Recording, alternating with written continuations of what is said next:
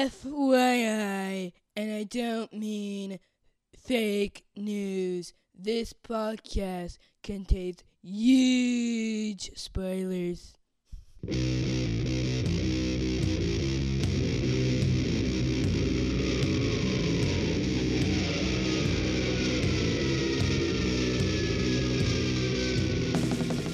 Hey everybody, welcome to episode 369 of the podcast that goes Snicked.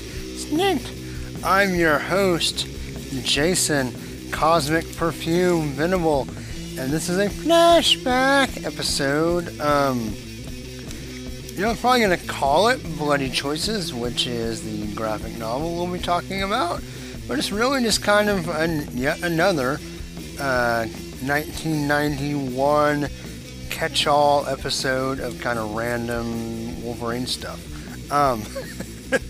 Because, we're like, as I have mentioned several times before, we're getting well into the glut of just kind of Wolverine being all over the place.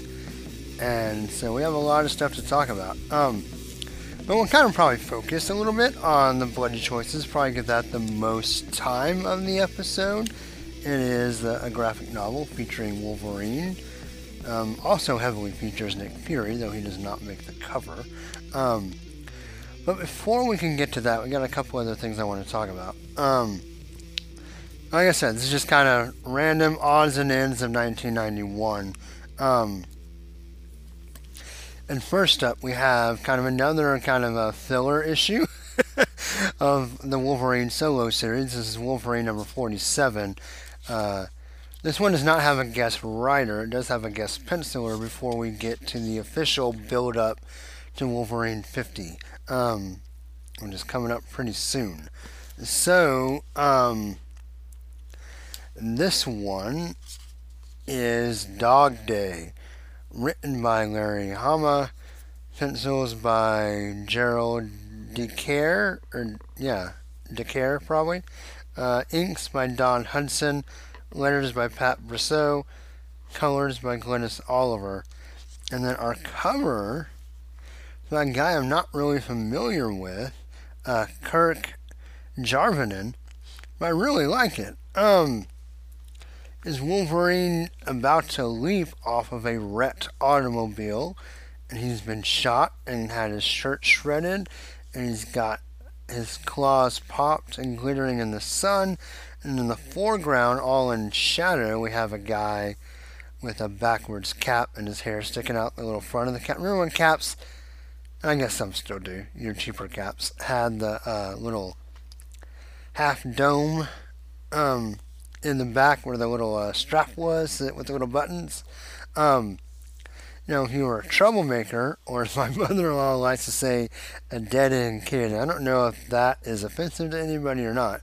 I've really only heard her say it, and maybe in the Newsies musical it may also exist. I don't know. But anyway, you turn your cap backwards and your rebellious hair sticks out the front. I will not lie. I'm pretty sure I did that a couple of times when I was a teenager. But what I never did though was do that and also hold a big handgun.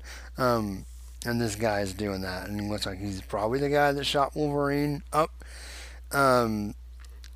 But yeah, like I said, I don't really know Kirk Jarvinen, and I don't know if we'll see him again or if I'll see him again in my flashback read-along homework. But it's a good cover. It's a nice cover. And yeah, it's a nice cover. So in this issue, we have Logan sweet-talking his way out of a really big parking ticket when he picks up his motorcycle where it was parked by World Trade Center for the past few story arcs, so an indefinite amount of time, but really long. And he does a really good job. Some fun dialogue there as he talks his way out of it.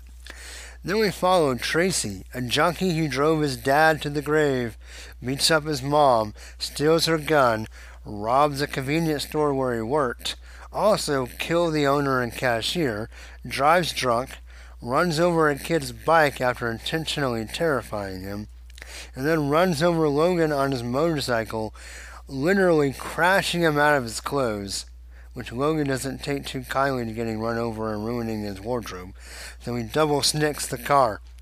Tracy gets out and empties the gun into Logan, which of course accomplishes very little. Earlier, a cop had to shoot a rabid dog, and she is also the mom of the kids on the bike. So she sees Tracy as just another rabid dog and shoots him down as well. Now Logan had remembered his dog Blue. You're my boy, Blue! With Silver Fox, who got rabies like Old Yeller, but Logan would not shoot him, so Silver Fox had to do it for him, which he was not very appreciative of. And that's our story. Really, the only note I have on the art is we get a snicked on page 24 where we should get a snacked. He pulls his claws in with a snicked, and you may say, Jason, man, that's really nitpicky. Yes it is. But it's also right. So, yeah. Then we get a snick where we should have got a snack. I like Larry Hama a lot. This one is total filler. I like the idea, right? I actually do appreciate the attempt at a dog day in the life. But this Tracy character is just too much. It's just, he's too bad. He's too much of a douche. In such a cartoon that you don't even really get like the sense of justice when he finally gets his comeuppance. I do like that Wolverine, in both instances, was trying to find a different way out. Both when he remembers his rabid dog, he's like, and remembers that he couldn't put the dog down, and he identified, well, what if I ever, go berserk? Someone's going to need to put me down, right? And then he also, at the end, even though this guy, by all intents and purposes, should have brought the berserker out. Like, he ran over Wolverine, he pumped him full of lead, and Logan's still like, you know what, I'm going to try to defuse it. And then the cop comes up and shoots him instead. Which, I think this story is not the right kind of story to segue into any kind of diatribe about police violence. I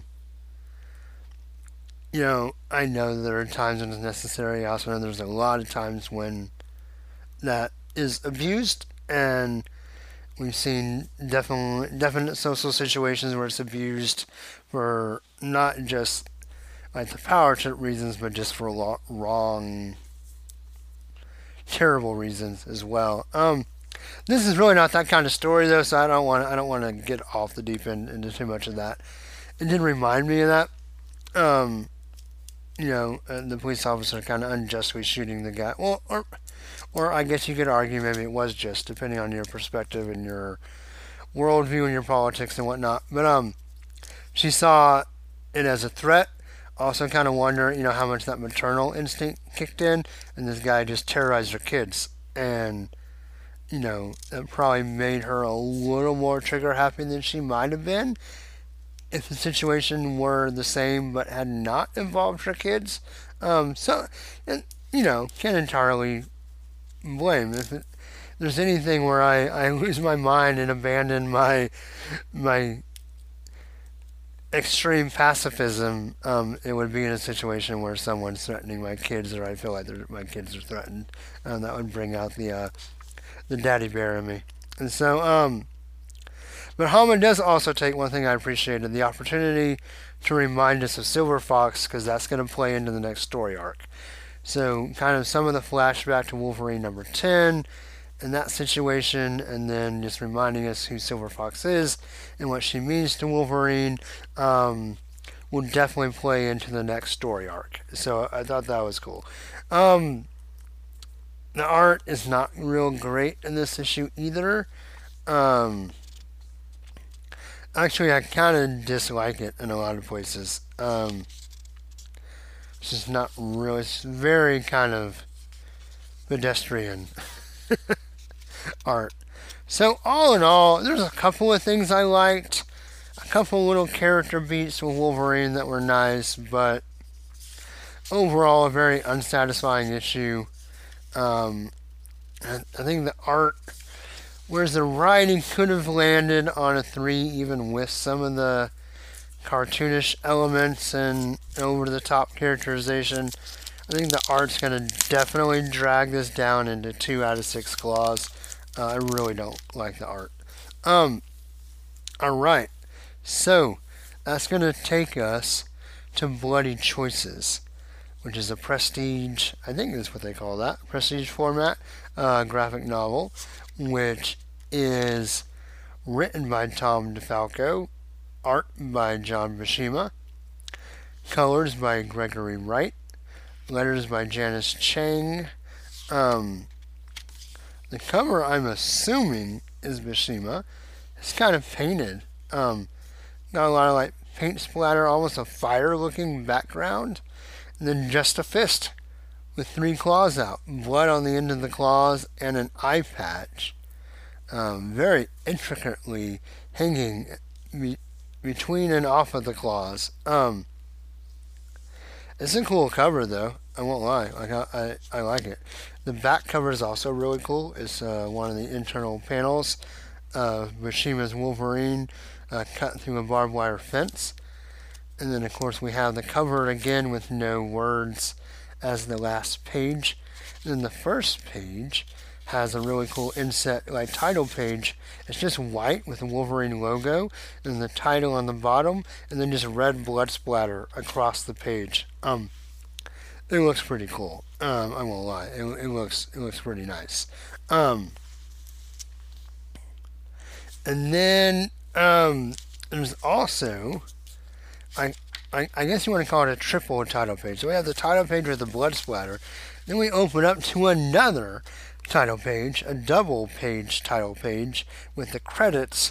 And this one is just a really bluish green night sky with some grass and weeds and stuff like in black in the front. Then a really big white full moon on one side of the page under the title. Then the other side, a hunched over, battered Wolverine walking through the grass in all shadow. It's really cool. It looks really nice. I'm very, very happy to have John Buscema back doing some Wolverine art. Just get that out of the way. So we'll probably spend a little bit more time on this story, not a real long time. But basically, we're in Hawaii, and Wolverine is on Hawaii, trying to take a vacation, and it's not going to work. Because, you know, no hero can take a vacation without something going horribly wrong. So there's this gangster, runs a cartel. He's a terrible guy, and this kid comes in with a gun and tries to shoot him, but it's an enforcer who looks a lot like a Hawaiian Wolverine with a mustache, has Wolverine hair and sideburns. He pulls a knife out and throws it at the kid. Wolverine had smelled the fear and the gun on the kid and followed to see what was going to happen. So he tackles the kid just in the nick of time to spare him from the knife. Now this drug lord guy, the drug czar, is a very overweight, slovenly, like bald, just kind of a gross, like intentionally gross looking guy. He's got food like hanging out of his mouth half the time. And he has this accountant guy, Mr. Capeland. Anyway, he's kind of a gross, he's kind of a, I hate, you know, there was a thing in the 90s where there's a lot of fat shaming with villains, and I don't want to contribute to that, but this guy's just kind of gross. He just intentionally is just greasy looking and all that. But anyway, Wolverine saves the kid, makes an enemy with this guy who also has pointy ears, by the way. We see his ears. He's also got pointy ears. And his name is... so the drug guy's name is Bullfinch, Mr. Bullfinch. And what is this guy's name? I'd probably say it later. Shoot. I'll look for it. I did not write it down. Our anti-Wolverine. But so Wolverine, or Logan, takes the kid to the hospital, finds out that he's got a lot of scars on his back and fresh wounds. And it turns out the kid had escaped from Bullfinch was going to murder him or try to shoot him and find his brother, who he thinks Bullfinch still has. And, okay, so a couple episodes ago when Mr. Wilson, we were talking about perceptions, I gave kind of a warning that we're going to talk about some dark stuff. There's a lot of child sexual abuse in this story, so if that's something you don't want to hear about, and I'm not going to go into gory detail at all, and the story doesn't really either, but this guy is definitely a predator and abuses his power to take advantage of just these kids in a really terrible way, and it is explicitly sexual in this story, and not as quite as vague as McFarlane was. DeFalco spells it out a little more. So if you'd rather just kind of skip this part, I understand. We do have some other comics to talk about that may or may not be worth coming back for. But I'm not, just like on the Perception story, not going to go into a lot of detail. But just the thought of this really gross person molesting and abusing and being violent with young boys, obviously against their will. If that bothers you, you may want to bow out on this one. And what I mean is, if that triggers you or makes you I guess it should bother you. It bothers me. And any rational person with a moral compass is going to be very bothered by the fact that happens not only in fiction but in real life, and is disgusting and gruesome and needs to be fought against. So that's not the kind of bother I meant. I'm more or less if it's going to give you issues. Sorry, I'm not very good at trying to explain what I'm trying to say here. But anyway, kind of carrying on with the story. The doctor is going to take care of the boy. Logan leaves him there. Says, I got to go take care of this stuff. Try to find his brother. The kid stays with you. No matter what, I'll come back. You owe me. Because apparently Dr. Corbell runs his clinic. He's a sleazebag. And Wolverine has helped him out before or spared him before. And so he counts on the doctor taking care of the kid. Goes back to his hotel. Gets an envelope warning him to stay out of business. And it smells like a certain cigar that we know as Nick Fury. So Wolverine goes to a bar. He's trying to find some chatter.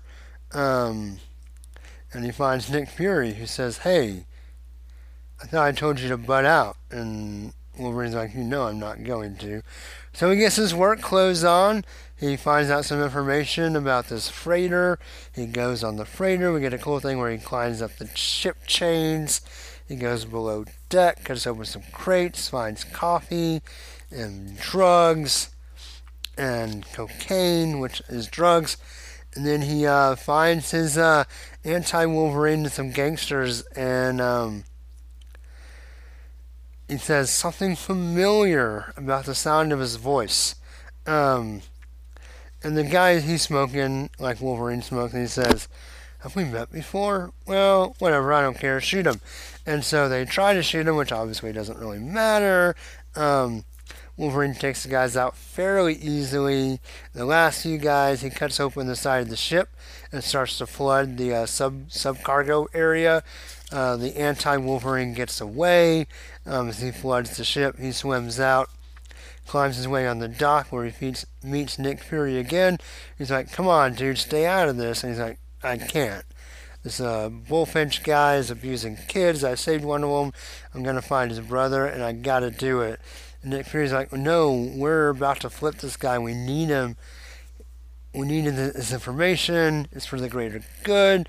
And he's like, Wolverine's like, even if it's a sexual predator? He's like, I know, it sucks.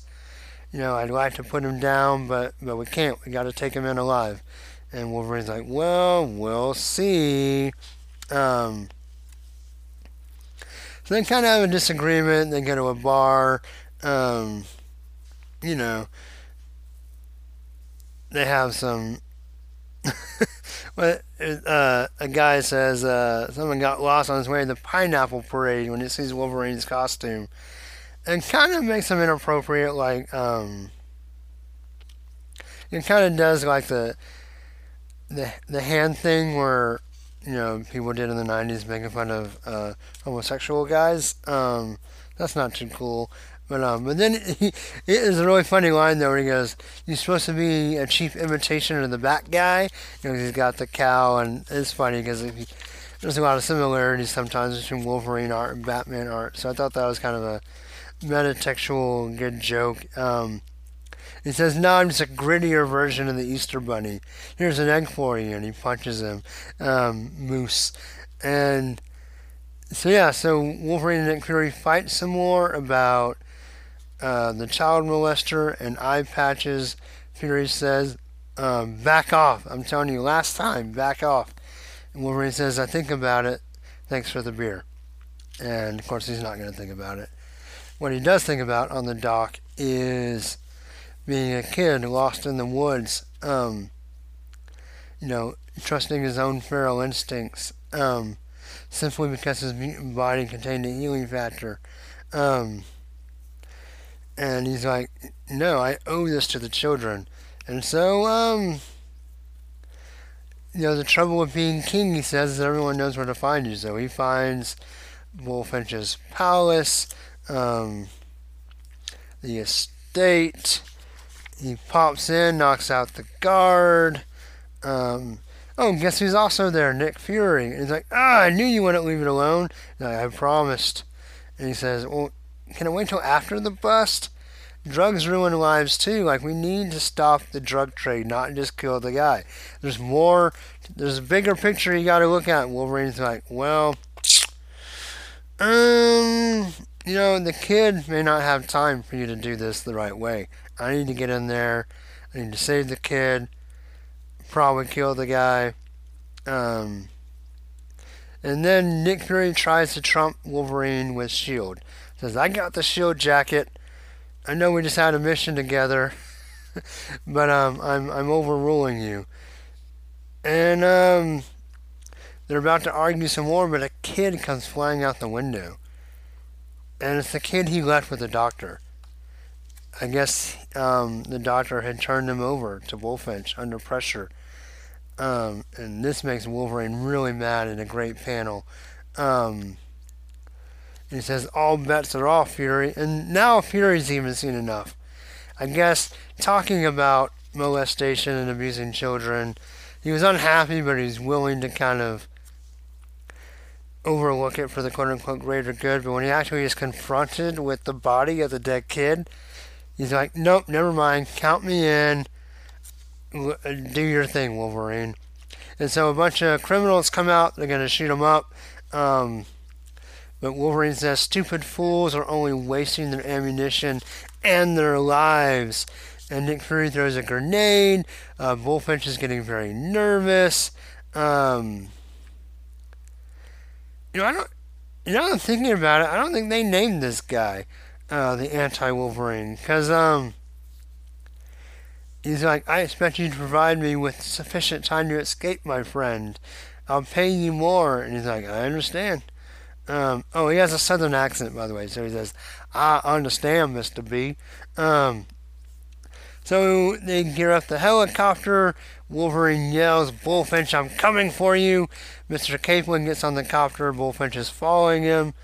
And the anti-Wolverine stops him. He's like, you might still catch him if you move quick enough. He's like, what about you? He says, little old me? Well, bro, I can be a serious problem. And they start fighting. And, it's a nice, very well choreographed, drawn fight. They go at each other. And Wolverine just has this nagging feeling like he knows this guy.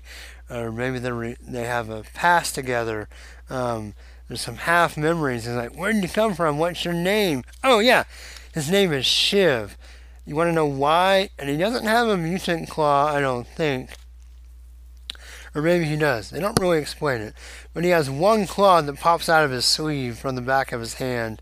And he stabs Wolverine. It says, and I'll bet you can guess why.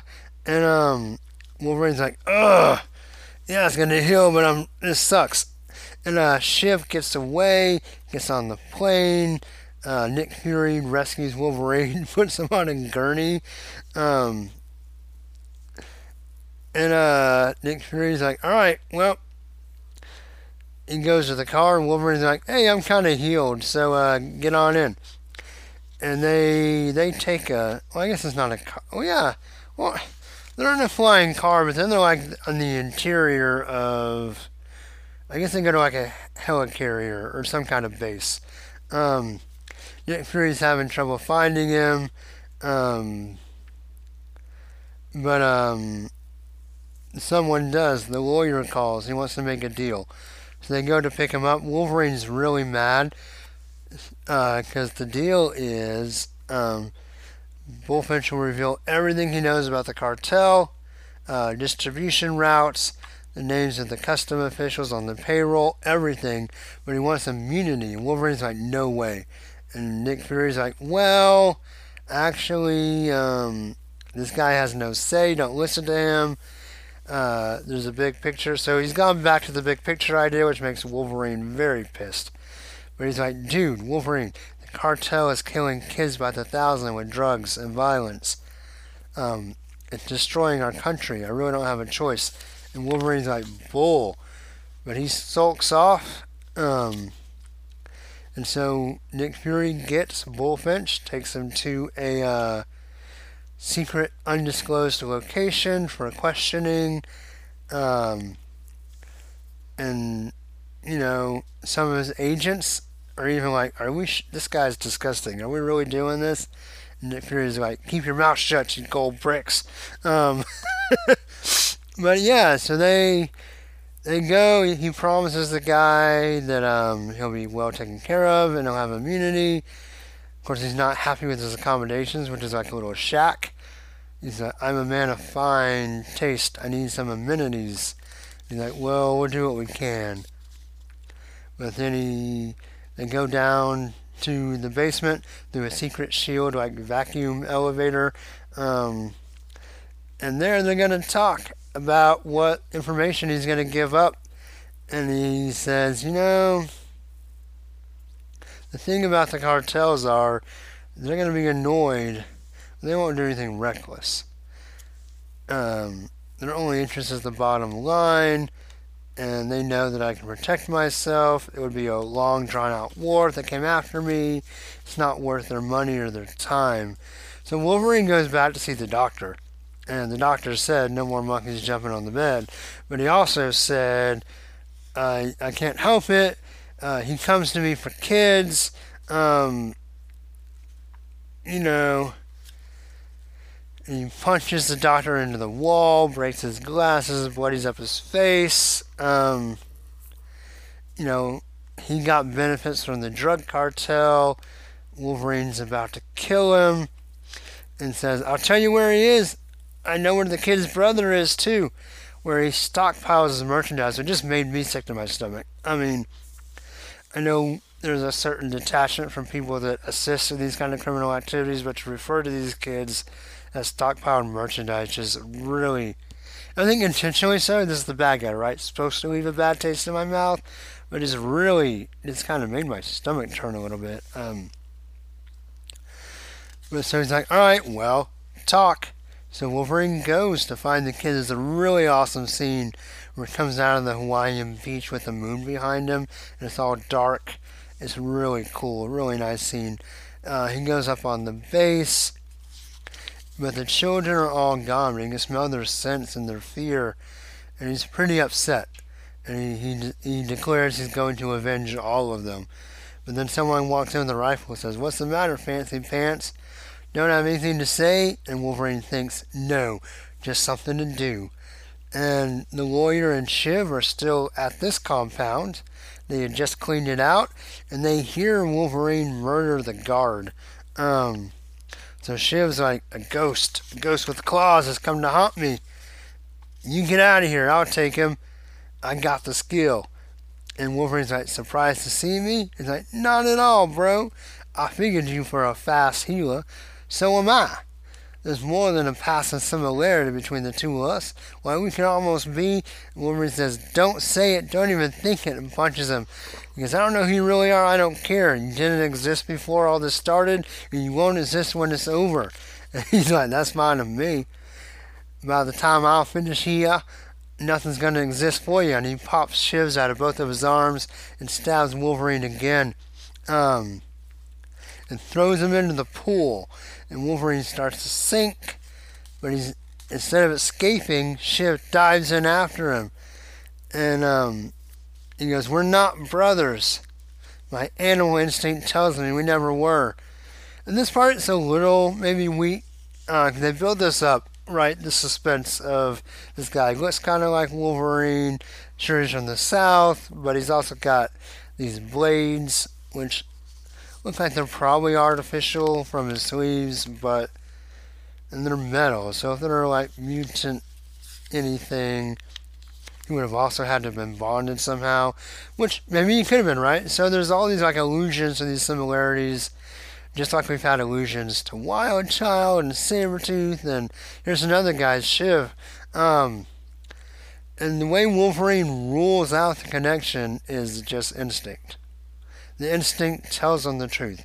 We're not related, we never were, and armed with that knowledge, I spring into my attack. We're just two men who share certain physical characteristics and a penchant for violence. The half-formed memories that he evoked were merely the maybes, the possibilities, the paths of other harsher choices that might have taken my life. And that part I really like, right? The idea where he says, this could have been me.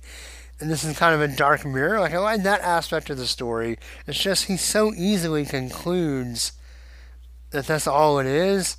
That part's a little weird. But the rest of it I really dig. Speed, stamina, prowess, healing factor. But that's our only kinship. It's a really cool underwater fight. But Wolverine's dedicated to win. He punches Shiv into the side of the pool, bloodies up his face, and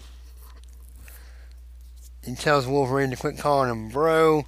But when he's about to kill him, Shiv says, I know where Bullfinch is and the kid. He goes, another choice, another bloody choice. That's the name of the book. Go buy on shelves now. But Wolverine gets the information of the undisclosed shield location where they're keeping Bullfinch. And where apparently they're also keeping Paulo, the kid's brother, because the lawyer shows up with him. It says, when we talked about certain amenities, this Bullfinch is Paulo's uncle, and he just wants to spend some time together. Is there a problem with that? And Nick Fury's like, you're damn right there's a problem with that. A hell of a problem. And now the agents have to call him down. But, Bullfinch is like, I thought you were professional. Calm down. Maybe my lawyer overstepped his boundaries by bringing the kid here. Let's just let bygones be bygones. But Fury's like, nope, I've had enough. But then also, there's an alarm. A lone intruder has breached the compound. And I think Fury knows that it's Wolverine, so he's going to try to get everybody out. And he tells the kid, you go with the agents. They're going to look out for you. I got to take care of something. And here's where we get the awesome panel of Wolverine cutting through the barbed wire. And he says, I swear that you have never seen true hell yet, but it's coming. And hell's coming with me. And Fury has Bullfinch and the lawyer. He's not too happy with them, but he knows that Wolverine's coming. And he's going to try to stand between them. And he goes, I found the kid. He's safe. You can calm down. And he's like, no, it's still got unfinished business. And Nick Fury, they close in on his eye, says, I'm real sorry you feel that way. They close in on Wolverine's mouth, grimacing with his little fangs, and says, yeah, so am I. And he lunges at Fury. One moment his eyes are begging me to back off, Wolverine thinks.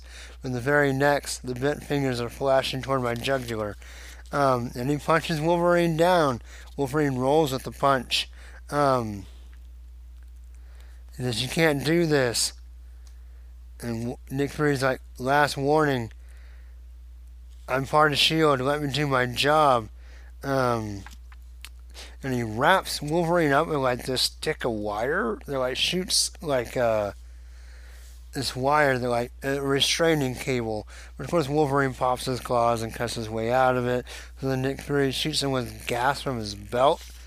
But it just makes Wolverine kind of crazy. And to rely on instinct, and he punches Fury through a cabin wall. And you can't see, you can barely smell. No, I guess the gas blinds him, sorry. But he can still smell. And he's going to track Bullfinch down. So he runs away from Fury. Fury chases him down. They fight some more. He tackles Fury outside. Some really good fighting, really good internal dialogue. The lawyer resigns. The cartels have offered him more money. So he's like, "I'm going to go work for them. Sorry, boss." Wolverine tells Fury to stay down. Fury shocks him with his like shield-powered taser. Fury begs him, "Quit fighting while we're both still breathing." Wolverine says the animal wants to run, but it can't. So he gets shocked again. But he's eventually able to fight his way through the energy and cut up the taser. And Wolverine tells Fury no hard feelings. And Fury says, "You know what? It's alright. I told the guy I would protect him. I tried my best. And you beat me. Go kill him." So it's kind of dumb, but it kind of fits with Nick Fury, like in his machismo, where like, "Hey, I couldn't just let you have him because I promised to, S.H.I.E.L.D. and the guy that I'd protect him and bring him alive, so I had to put up a good effort. But you won, like I knew you would. I wasn't running my fastest." But Wolverine says, "You did fine, Nick. No one could have done better. Too bad Bullfinch won't be able to thank you in person." So Wolverine stalks off into the moonlight with Fury slumped in the grass. Another great panel. The lawyer gets on the plane. Wolverine catches him and says, "Hey, you don't want me, you want him, and he's in there." And so he gets in a helicopter, not a plane, and he flies off. Wolverine jumps after him, cuts the helicopter. It blows up. Wolverine falls to the ground. Says, "I should be dead, but I'm not." He's all tattered now. He walks into the moonlight. Bullfinch hears him and runs without kind of looking where he's going, and runs into the barbed wire and kind of gets caught in the barbed wire. He says, "I'm not an animal. You can't hunt me. I'm a man. I can't help who I am. It's not my fault. I need understanding, treatment, therapy, not punishment. I never meant to hurt anybody. Don't kill me." And he starts begging for his life with all his excuses. And interesting enough, parallel to Wolverine 47, Wolverine says he's nothing more than a rabid dog. Beaten, terrified, helpless, innocent as a child? Maybe it is unfair. Maybe I should have let him live. And he goes, "Yeah, right, psych." And we don't see him kill Bullfinch. We see a panel of Bullfinch in full terror and red, and Wolverine just howling in pure rage. And it's definitely inferred that Wolverine cuts him up. So, bloody choices. Art is great. Coloring is great. Love seeing Mishima back. Drawn Wolverine, I think I said that already. But it's really, really good. Art's really fantastic. The story, it has a few kind of weak points. Fury being too Fury, which I talked about when Grant was on the show, when we did that S.H.I.E.L.D. series story arc. I don't think I'm just necessarily a big fan of Nick Fury. He kind of is too macho and just too tough guy for me to really appreciate. But overall, the plot was good. There's a sense of justice with seeing this disgusting villain kind of get his comeuppance. And again, just the idea of Wolverine really playing into his compassion, right? He's on this vacation. He's trying to get away before he goes back to see the X-Men. But he sees something and he can't help but intervene. Like, he just can't help himself. He has to help these kids because he has to, because that's who he is. Which I love that part. DeFalco, the internal narration is really good. Some of the I don't know. I don't really love, like I said, the way he writes Fury, but I think he writes them like Fury, so I don't pin that on DeFalco. There's a couple of things where there's maybe kind of insinuated homophobia, which I wasn't real happy with. And even at the end, where Wolverine almost questions, like, well, is it really this guy's fault? When yes it is. Now, okay, you want to really get into psychology. I don't think it's the guy's fault that, like, what he is quote-unquote attracted to. There are sometimes that people are going to deal with that, but they have to deal with it in a healthy way by seeking help. The fact is that this guy had these urges, these feelings. Instead of saying, oh, I need treatment, he should have already gotten treatment. The fact that he didn't, and the fact that he acted on these impulses, is what makes him the bad guy here. And in real life, there are people that need help, but when they act on something that is this base, this disgusting, this horrible, they're the bad guy. And maybe Wolverine shouldn't kill them. Maybe that's not the real life solution, but in a fictional story, it's a satisfying solution. Because this guy's just gross, and he's hurt innocent children in a really, really terrible way, and you're okay with the fact that Wolverine eviscerates him, because, I don't know, if ever there was a time for comic book vigilante justice to exist in the real world, sex criminals and sexual predators, especially against children, are the people that you would deserve to be on the end of the claws. That's not to say that people don't need help. People do need help, but they need. But once you take the action and actually do something that bad, there's no freedom from consequences, and there shouldn't be.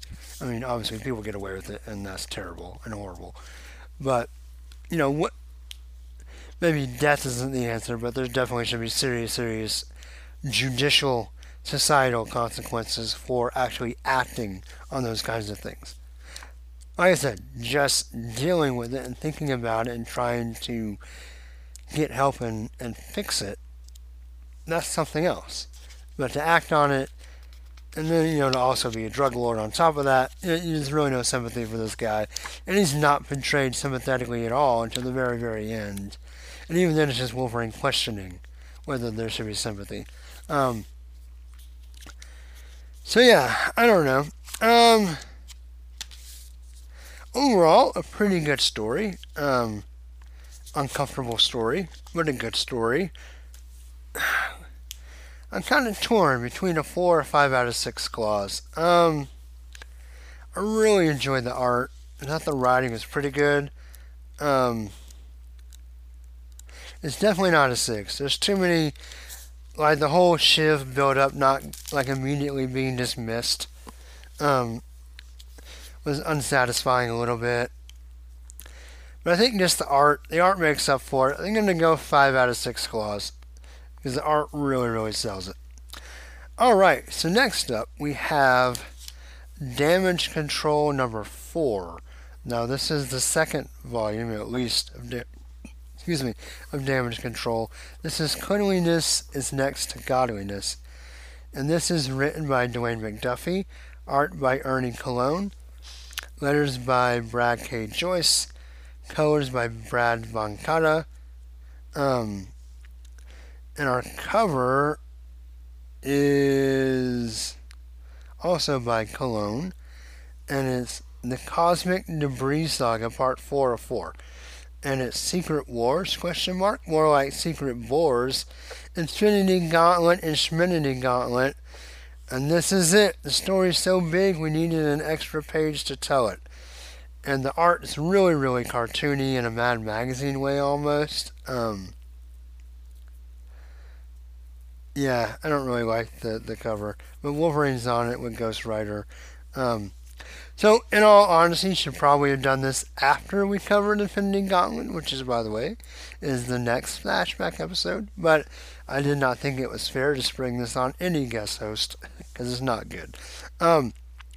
Basically, the gist is Damage Control is found by Silver Surfer. They have this employee who finds a gem, or a power, and he decides he has to clean up everything in the world, and the way to do that, because the world's so bad, is to destroy it.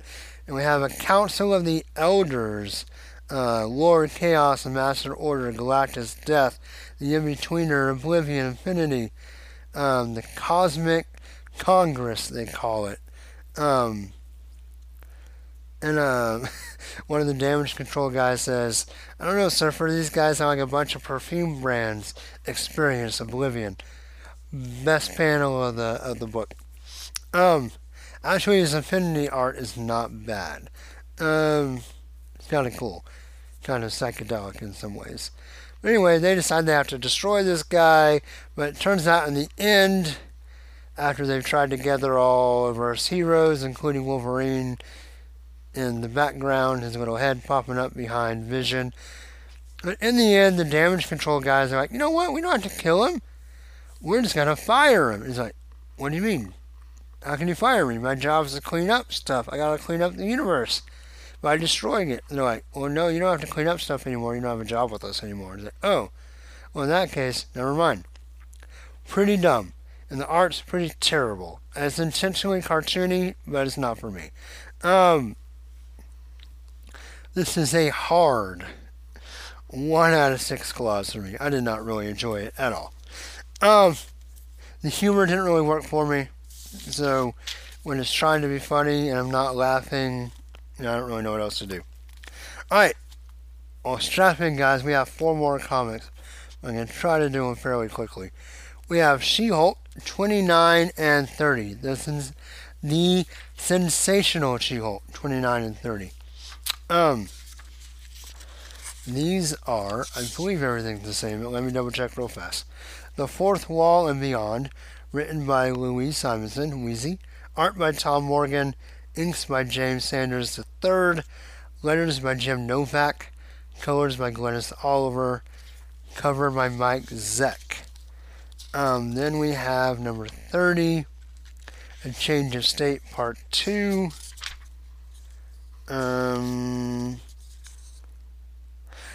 This time the inks are by Jim Sanders and Keith Williams, and Glennis Oliver gets a coloring assist from Marie Javins. Cover also by Mike Zeck.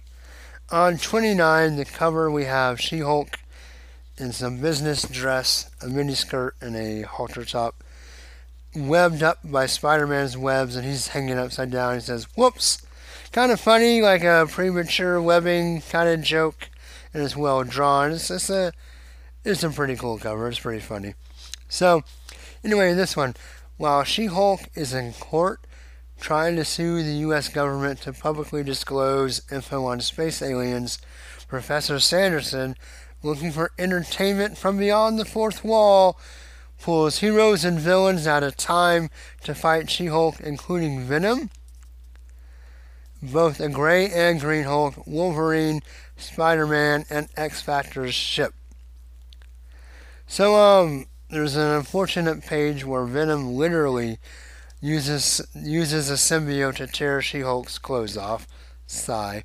The art is not bad. Story's fine. There's not much for plot. And as clever as it wants to be, it's not so much. And the Wolverine part, He comes in, he cuts up the flying car, and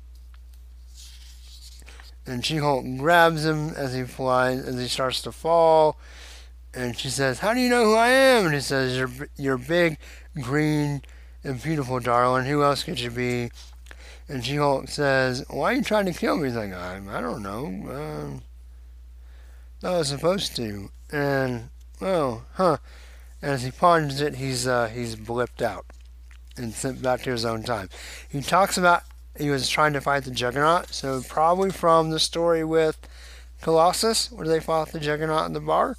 I'm going to guess that's where he came from. He is in his brown and tan costume, so it can't be a really early Juggernaut story. Anyway, yeah, that's that one.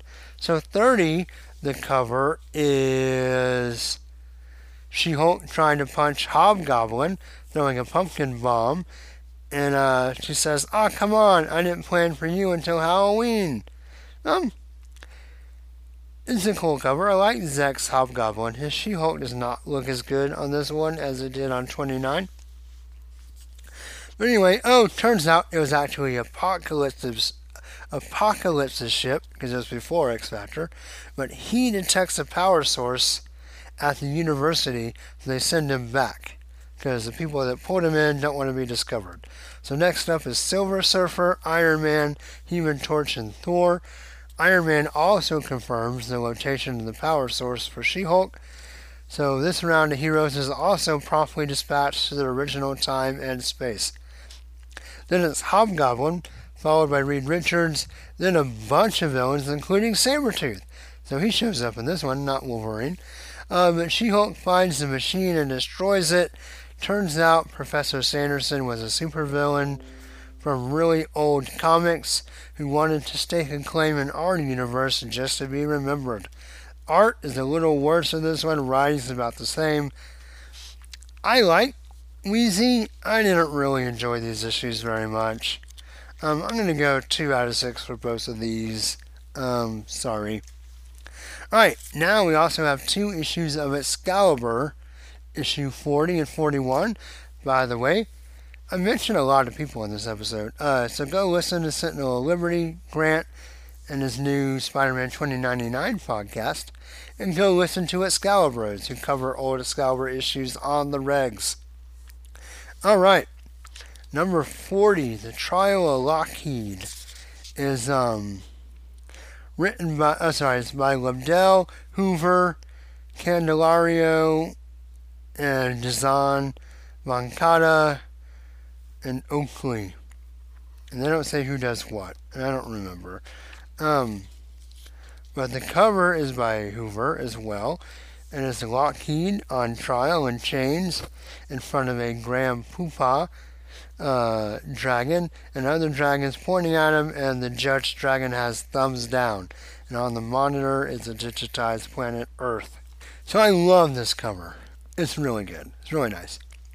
So Excalibur takes Excalibur takes a gravely injured Lockheed to Britain's best hospital to try and save his life.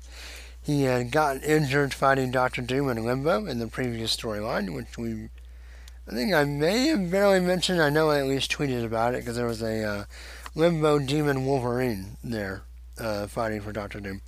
But anyway, Lockheed got hurt really, really bad. So while under the knife, his soul is called up to the Dragon spaceship, where Lockheed is put on trial for abandoning his race for humans, which, by the way, if found guilty in Dragon ship, he faces the death sentence. The whole trial is in a Seussian type rhyme, which is really fun. Lockheed defends himself by telling the story of his adventures with the X-Men and Excalibur, which of course includes Wolverine.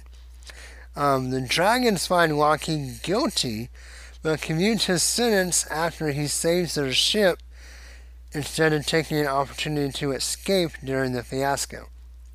He is given the choice to stay or go, but they will not forgive him twice, so if he leaves and returns to Excalibur, he is forever banished. It's a hard decision for him, but he goes home and wakes up to find the quote-unquote dead X-Men have come to visit him in the hospital. So the art is pretty good. The story is very endearing. Very endearing. I like it a lot. The rhyming is kind of like, maybe kind of silly, but also just clever and just endearing, man. It's just really gives you some good insight into Lockheed and makes you just love him even more. Yeah. So, issue 41, Deja Vu all over again. This one is written by Scott Lobdell and Dana Morshed. Pictures or art is by Dave Hoover, and then Ivy and Candelario. Bill Oakley and all does the letters. Oliver and Thomas do the colors. The cover is by Dave Hoover again, this time with an homage to Alan Davis. And we have the X-Men fighting Excalibur. It's a pretty good cover. Wolverine is slicing his way through Kitty Pryde, so that's interesting. Yeah. So this one, of course, turns out the X-Men are actually werewolves. Nightcrawler sends them home with a side plot involving the Brotherhood of Evil Office Furniture. Not kidding. But the fake reunion does make the Excalibur long for a real reunion, since they have found out the X-Men are not dead from the Genoshan newscast, or, of course, the Extinction Agenda story.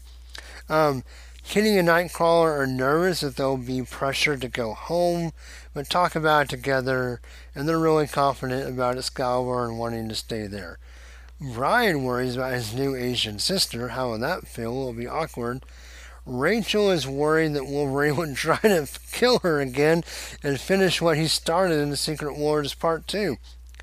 But they put all that aside and call the X-Men, where they reach Cable and get a preview team shot of all the new teams on Cable's monitor. So we actually do have a slight real Wolverine appearance besides just the fake werewolves, where we see the X-Men.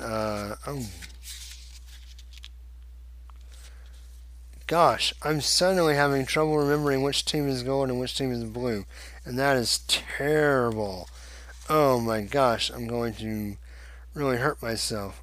The Uncanny team is gold, right? The Adjectiveless team is blue. Holy crap, I can't believe I'm forgetting this. This is terrible, guys. I'm going to have to edit this out. Or at least pretend to edit this out. Okay, hold on. 90s X-Men Gold Team. I am exactly wrong. No, I'm not. I was right. Yeah. Blue Team, Adjectiveless, Uncanny, Gold Team. Good grief. I'm really annoyed with myself. But anyway, when we get a screenshot of all the different new teams. Of course, Cable has this X-Force team, and we see that lineup. And we have the blue team with Gambit, Psylocke, Rogue, Cyclops, Wolverine, and Beast. Then the Uncanny Gold team with Colossus, Jean Grey, Archangel, Iceman, and Storm at this point. And then the new X-Factor team, which we're about to see, with Strong Guy, Havoc, Multiple Man, Polaris, Wolfsbane, and another Multiple Man. So you know he's multiple. Yeah, that's pretty cool. And Excalibur, I forgot or didn't know that I wasn't reading it at the time, also gets kind of an overhaul with the return of Alan Davis the same month that all the other books restart. So in 1 month, we get Alan Davis returning to Excalibur, so new creative team there. We get the split between Uncanny and X-Men #1, and we get X-Force #1, all at the same time. That's pretty rad. That's a pretty big deal, I think. But anyway, back to these comics. Art's pretty good in both of them. Story in 41 is also very endearing. Really gives you the sense of family for the X-Men. The spell from this crystal that makes the office furniture get possessed is fun. So the art may not be my favorite, but the stories are really good, and I'm going to give both of these, Excalibur's 40 and 41, a pretty strong 5 out of 6 claws, that with a little bit better art, particularly in 41, because the art's not quite as good in that one as in 40, could have maybe edged into 6 territory. But as it stands, a very strong 5 out of 6 claws for both of these books, as Lobdell wraps up his Excalibur little mini run. Yeah. So that is that. Hope you enjoyed it. Not too long of an episode, but kind of clears the plate. So the next flashback episode will be Infinity Gauntlet. I got some pretty cool stuff, I hope, lined up for that. I'm working on it.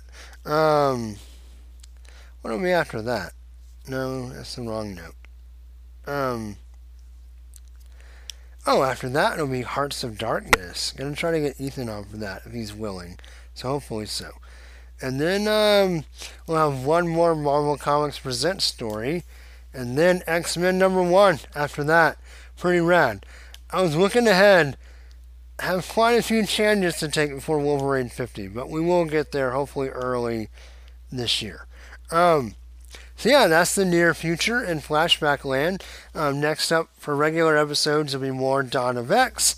And we'll start getting ready for the launch of the new Wolverine solo series. So all that is coming up. Go listen to Excalibur. Go listen to Sentinel of Liberty. Go listen to Resurrections. Talked about Al once or twice in this episode. So yeah, go listen to all of that. Al Sedano, Resurrections, and Adam Warlock and Thanos podcast. Yeah, very, very cool. So for the podcast to go snicked, retweets and Facebook shares are always appreciated. So you can go like the Facebook page, start sharing those posts if you want. Twitter's @SnickCast. If you want to retweet episodes, greatly appreciated. Show notes and stuff can be found at snickcast.podbean.com. And that's going to do it. So until next time, everybody, hugs and snacks. No. Crap. I'm terrible at this episode.